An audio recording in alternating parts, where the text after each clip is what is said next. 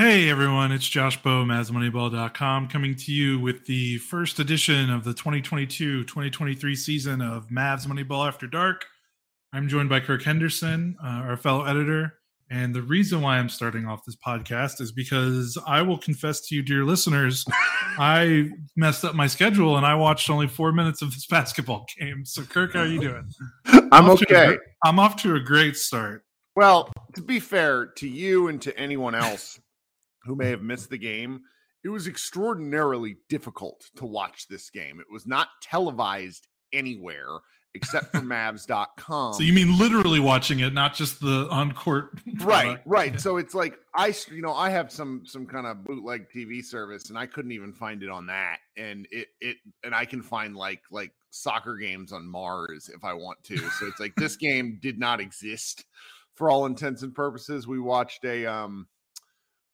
a broadcast with Dana Larson, Bobby Corrala, Katya, and Isaac Harris, our friend from Locked On Mavs. Shout out to Isaac for taking a random shot at me being old at the end of the broadcast. That was like sitting there like half paying attention, and then I was like, "Oh, cool! I just got dunked on. That's neat."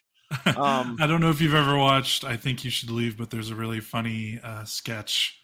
It reminds me of that where they're doing a courtroom scene and they're reading text messages on the defendants, and the whole gist of it is that in between like the incriminating text, they're making fun of a coworker's hat, and he's sitting in the jury or in the audience, or in the general seating area with the hat, going like, "What the hell?" It's just that reminded me of that.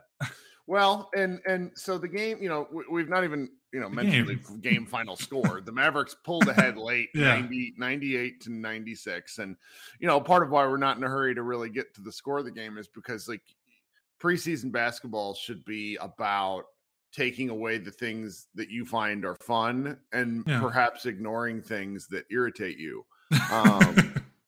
For me, this game had a fair number of things which irritated me. But when, Luka Doncic didn't play, Tim Hardaway didn't play, Maxi Kleber didn't play, JaVale McGee didn't play, and neither did our Latvian Laser. And so it's, 4 rotation guys didn't play. So it's like there's a level of like overreaction to some bad stuff that is really easy to do that I'm trying not to do. I was like, and then there's some like fun stuff, which I think people should actually be happy about. And I think we should sort of start with that first. And for me, the early things which mattered in the game is for the third straight televised appearance, I felt that Josh Green looked very good. He looked comfortable. He looked confident. He did some handling of the rock. He got a nice steal, led to a dunk. He was moving with a purpose, and that's nice to see. That's probably going to be the early takeaway for most really like excited Mavs fans, and I think that's a thing I want you to take away. I'm a little bit kind of a game pessimist, and we can talk about some of that stuff in the back half of like things where I'm just like, ugh. With elements of what went on, but Green looked really good. And then the second thing to take away, which you caught a significant portion of, is that Jaden Hardy is another young, confident player who looks like he knows a significant amount about what he ought to, like what his role could be. Like he showed some shot making, some bursts of athleticism. It's not like he's a one-of-one athlete, but I liked watching him play in the limited minutes against like both teams' super scrubs. So what, since you actually got to see that, let's talk about that a little more. Yeah, Hardy was fun, and I think I wrote it in the preseason primer, but one of the things that I was most excited about was getting to watch Jaden Hardy play off ball with honest to God NBA spacing with actual NBA quality point guards. Because I know his summer league was rough, but I mean, I can't emphasize enough, like, the hodgepodge that is summer league. I mean, even the coaching staff is hot. I mean, the Mavericks changed summer league coaches in the middle of summer league. Like, I mean, everything was just kind of, let's throw some things against the wall and see what sticks. Like, that was not an environment for someone like him to thrive, especially when they're asking him to basically be the full-time point guard. Like that's just not, I don't think that's his game. And that's not a knock against him. He's just really skilled at other areas of the game. And I think he looked so much more comfortable with his jumper. And I think he is a smart off ball player. And I think, I was just impressed with his decision making. I know he did have 4 turnovers and 1 assist, but when I mean decision making, like he didn't try to play like point guard floor general. Like he was on the floor to shoot and score and take advantage of whatever space that was created for him, playing alongside, McKinley Wright, the point guard out of Colorado, who was pretty impressive in terms of like managing the game in the second half. He had 10 assists in 22 minutes. So I think that did wonders for Hardy. And like, I'm just more excited to see more opportunities. Can he play some minutes with Spencer Dinwiddie? Can he play some minutes with Luka? Like that'll be really fun for his development. But yeah, it was fun. Like you said, it was just really cool to see. Well, and in terms of like the quality of basketball that went on, yeah, Mavs had 24 turnovers. Thunder had 21. And that's kind of like, that was a strict result of the process that they were going for. Bobby Corrala talked about this in the broadcast, where there were passes being made that were not crisp, but 2 kind of come from trust and also come from, frankly, Luka Doncic's penetration, where you're running like if you run a high screen and roll going from the left side to the right side, and you're trying a cross court pass from like moderate penetration, that like those passing lanes aren't there if you're, I don't even know, like Spencer Dinwiddie to a degree, but I thought he played pretty well, but everybody had a ton of turnovers. Yeah. It's like they're so evenly dispersed. Nobody had more than 5, but everybody who saw minutes except for Hall and Reggie Bullock had a turnover. Oh, I guess DJ Stewart didn't have a turnover either, but it's just like there's a lot of 24 is a lot.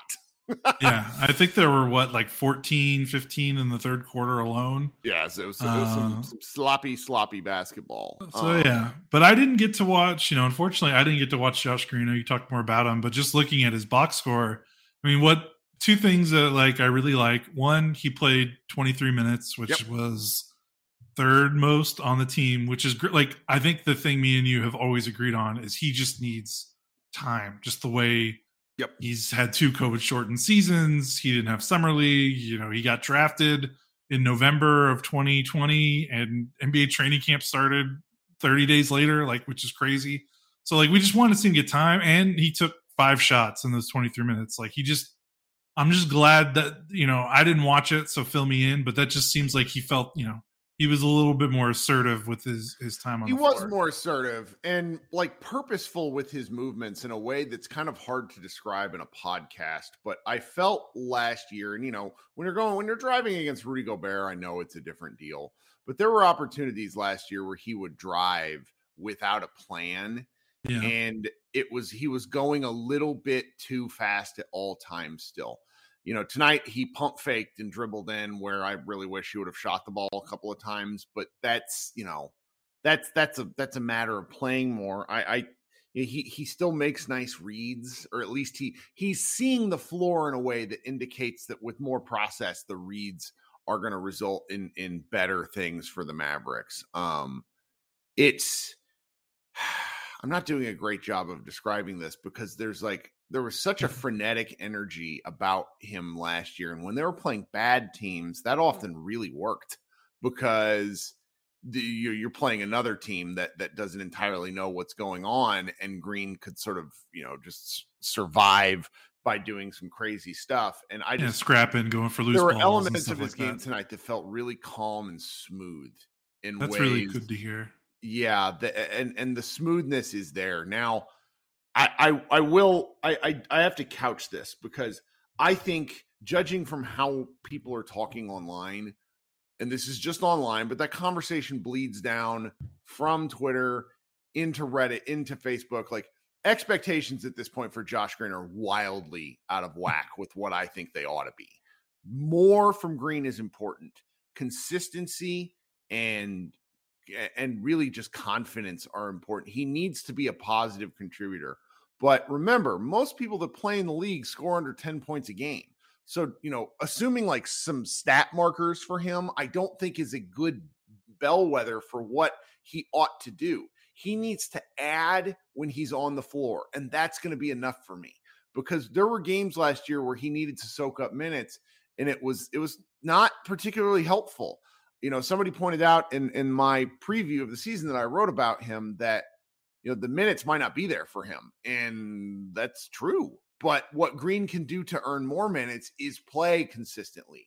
So against the Phoenix Suns on opening night, if he plays 11 minutes and has 2 shots and no rebounds and 2 turnovers or something, that, there's going to be no reason to overreact. And I'm saying that for me as much as I am anybody else, but it's an understanding of like, these things don't happen overnight. I made the comparison to Matthew last night when we were talking. It's kind of like fantasy football where, you draft a rookie and you hope that he comes in and gives you minutes, or gives you points. But really what happens with the really talented ones is it takes them 4 to 5 games before they start to get into things. And, we might not see, some real growth from Green at the NBA level until, game 20. But if he can continue to chip away and make an argument for why he needs to play, I really believe the Mavericks will play him. Yeah, totally. And like you said, it's going to be some nights he's going to get 8 to 11 minutes. Some nights he might get 15 to 20. We don't know what the injuries are going to be like. Mm-hmm. We don't know how the season's going to go. But like you said, it's less about like points. And, I just care about like, minutes is big, just to see him play.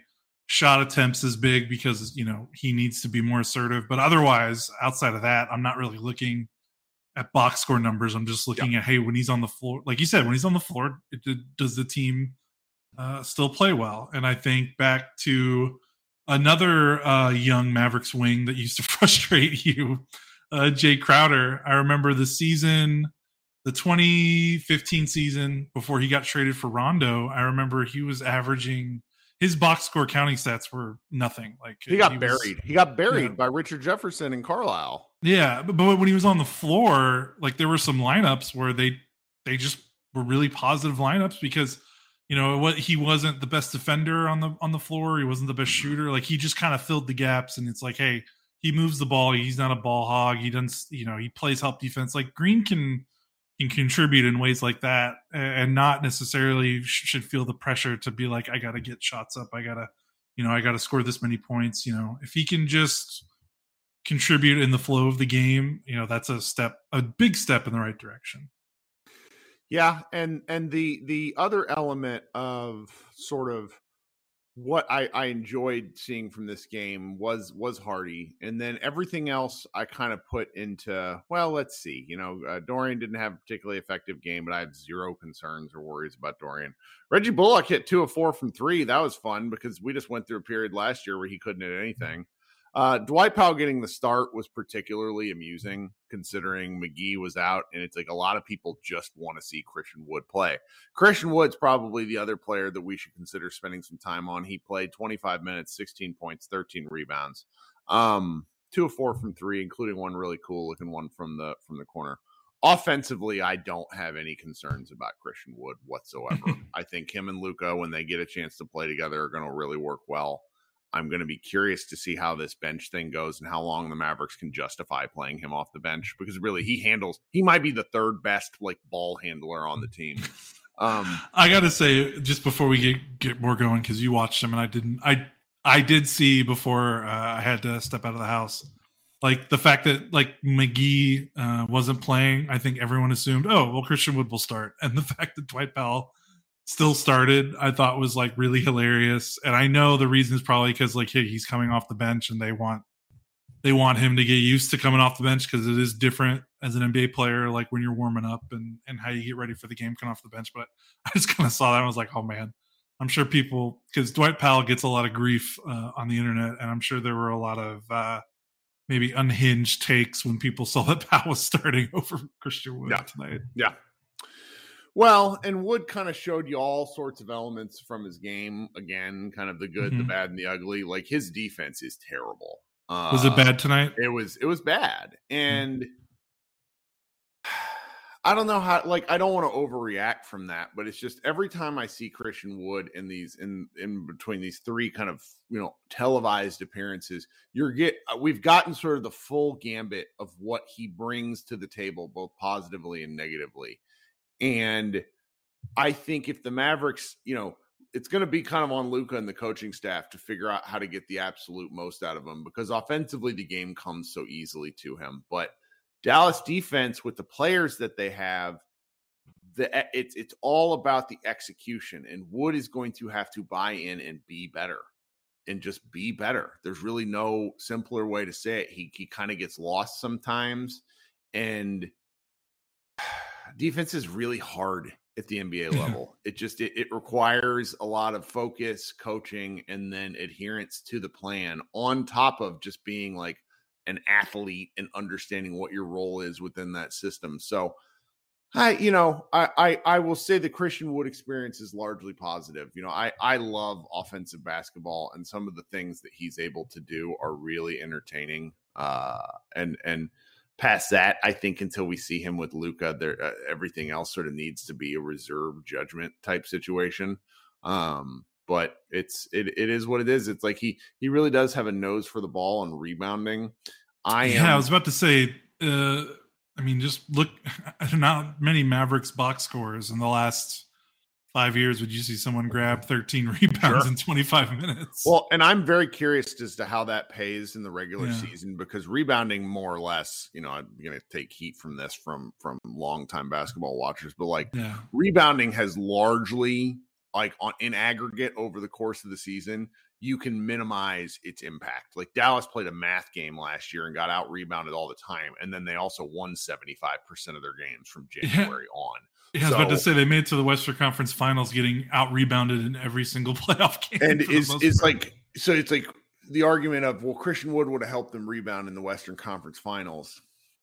I'm not sure about that. I need to see it. That's not saying I don't believe it. I'm just saying it needs to be something that's translated, because rebounds can very easily be a bit of an empty stat relative to a thing. It's like, and that, we could make the same argument for Luka Doncic, because Luka gets a ton of them.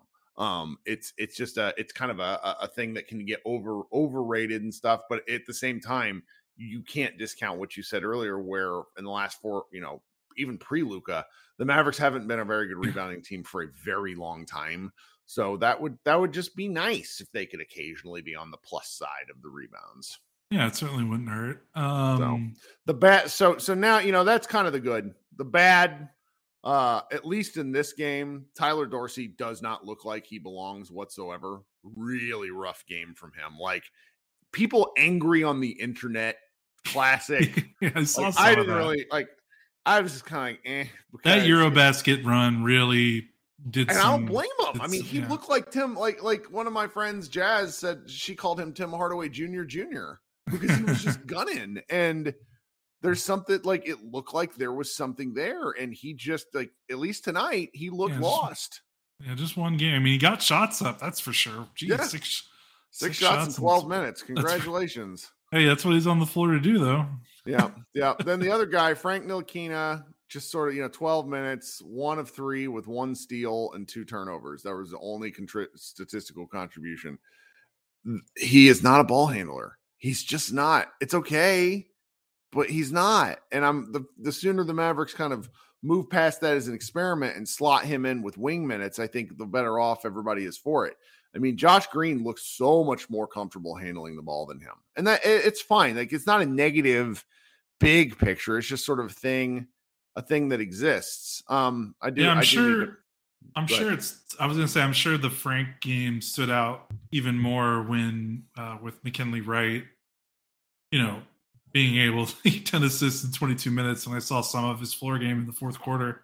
And I was generally like, wow, this guy kind of knows what, he's running an NBA offense. Like, I know it's preseason. I know he's doing it against, other training camp invites and rookies and second round picks and whatever. But like, it just goes to show that, like, it's not necessarily like, oh, Frank is struggling. It's struggling with this. It'd be like asking a center to play point. Like, Frank is just a wing in a guard's body. Like, I think that's, and hopefully the Mavericks can get to a point where they maybe accept that and try to find other ways around their their playmaking deficit with Brunson gone.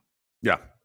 It must be noted that McKinley Wright, the fourth, had 10 assists. Yeah. I mean, that's that. He had 10 assists and 2 turnovers. So you take away his assists and his turnovers. Well, he actually had 0 turnovers. I think you're looking at the foul column. No, I'm looking at turnover on NBA. Oh, no, you're right. That's okay. Frank Ntilikina. So you take away his 10 assists. Mavericks had 10 assists and 24 turnovers. Wow. So just sort of a sloppy game from the ball handling standpoint, but it is what it is. Other than that, there's not really there should. I have nothing to complain about the basketball wise. There's like a couple of budding storyline things that I think I'm going to buck against, and I just sort of wanted to talk about one right now. Like I have made my peace with the JaVale McGee signing because I think he's going to play 12 to 15 minutes and do some interesting things. I think a lot of people discount the stuff Dwight Powell brings that are not box score contributions. He plays hard, he sets screens, etc. Whereas McGee's a bit of a stat stuffer. I'm not this budding narrative that he's like this guiding light veteran that brings a lot to the locker room and to the floor. I've watched JaVale McGee's entire career. I understand he has 3 championship rings. He played no part in any of those championship performances. Like Doyle Rader pointed out, he played 0 minutes in the bubble finals.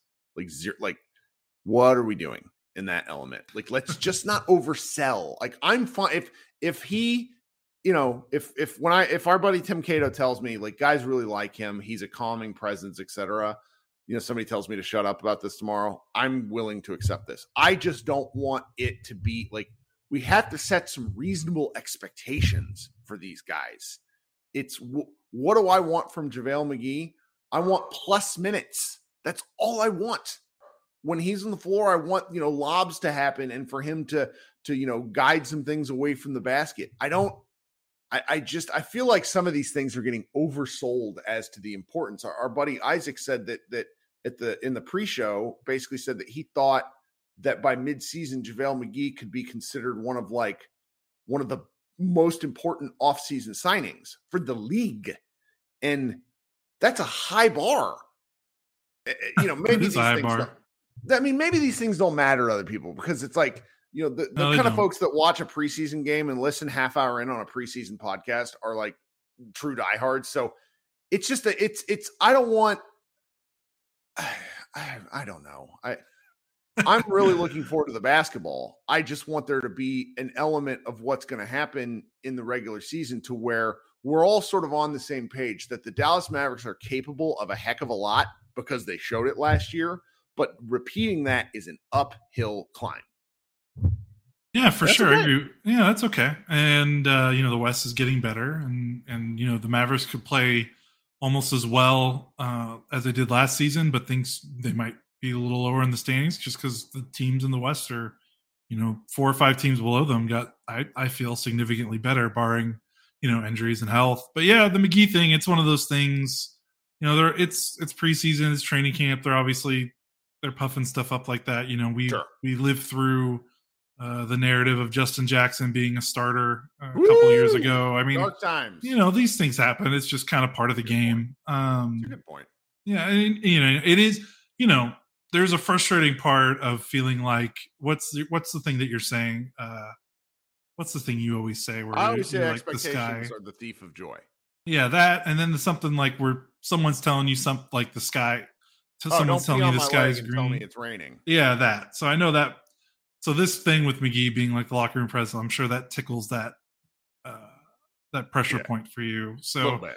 Yeah, I get it. And then, like you said, neither of us are in the locker room, so we'll just wait and see, and we'll definitely know. Like, it's not going to be like a hidden thing. If he's legitimately making that much of a positive impact in the locker room, I mean, the guys in that room are gonna report about it. So we'll find out. That's great. And there's just the early season feelings. We had Brent Brooks wrote about this. Brent Brooks, what's wrong with me? Sorry, Brent. Wrote a longer piece kind of on the psychology of flow as a concept, and I found that pretty interesting because I think that what the Mavericks have going, it's basically a 1,400 word column on why the vibes being immaculate matters to like team success. I enjoyed it, and there's these sorts of things that go on to where there's so much like there's got to be something to the positive aura around the Mavericks. Now everybody starts the season really excited, but well, maybe not the Phoenix Suns.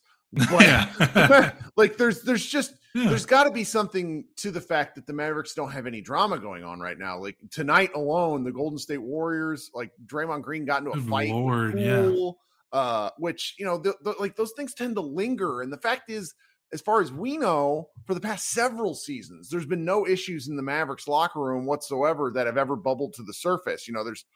And that's even with like the KP stuff and like that. There's something to be said about that, like the continuing calmness. And so I think from a game-to-game element, I will always do what I do, which is get frustrated with specific elements. But I have to acknowledge the fact that what's going on big picture has worked. And right now, the Mavericks really deserve any benefit of the doubt with what they're trying just because they've made things work in spite of challenges the last 2 seasons. Yeah, and so I mean, it'll be nice to start a season not 2 games under 500 a month in and have a COVID outbreak and have Luka miss 10 games with an ankle sprain. Like, I know, right? I feel like that's happened 3 straight years now or something like that. So, if they just start the season normal, there's a lot of potential for them to weather the storm of other teams getting better and the West just being a gauntlet. So, yeah, there's definitely something to that. And hey, this is the first season since rookie's Luka year where we don't have to worry about integrating Kristaps Porzingis into the offense and trying to solve that puzzle box. And I mean, good Lord, Luka scored 50 something points the first game after KP got traded. Like, I don't think there was like a growing animosity there, from what's been reported. Like it wasn't that, but I think it was just, they were trying to fit a square peg into a round hole at a certain point. And the fact that they don't have to do that anymore is another, probably relief to the psyche of the team. So it's another thing that could help them early on in the season compared to the past 2. Yep. Well, so here's kind of, we're getting back on our horse. We're writing a lot of stuff in Mavs Moneyball. Got things turned in every day. Got a bigger staff than last year. Looking forward to seeing what people are pumping out. You and I will be back on Friday night, or at least I'm going to be. I don't know if you're going to be here. I should probably ask you that before the show. We'll record on Friday. There's a number, we've had a lot of, I want to continue to do the series. I'll probably do it with Ben just because we started about like player previews that'll probably go up over the weekend.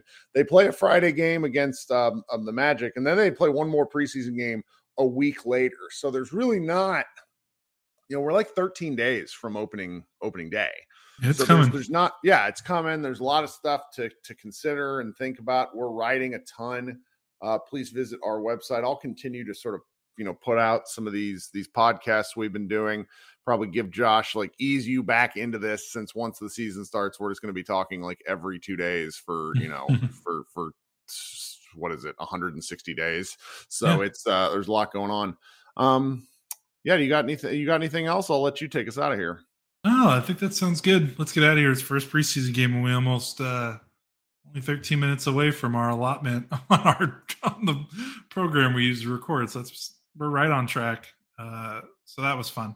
Again, thanks for joining, Kirk, and I'm glad we got to get our first preseason game out of the way. Again, apologies I did not catch enough of it, but I will watch those YouTube highlights and get real excited about Jaden Hardy.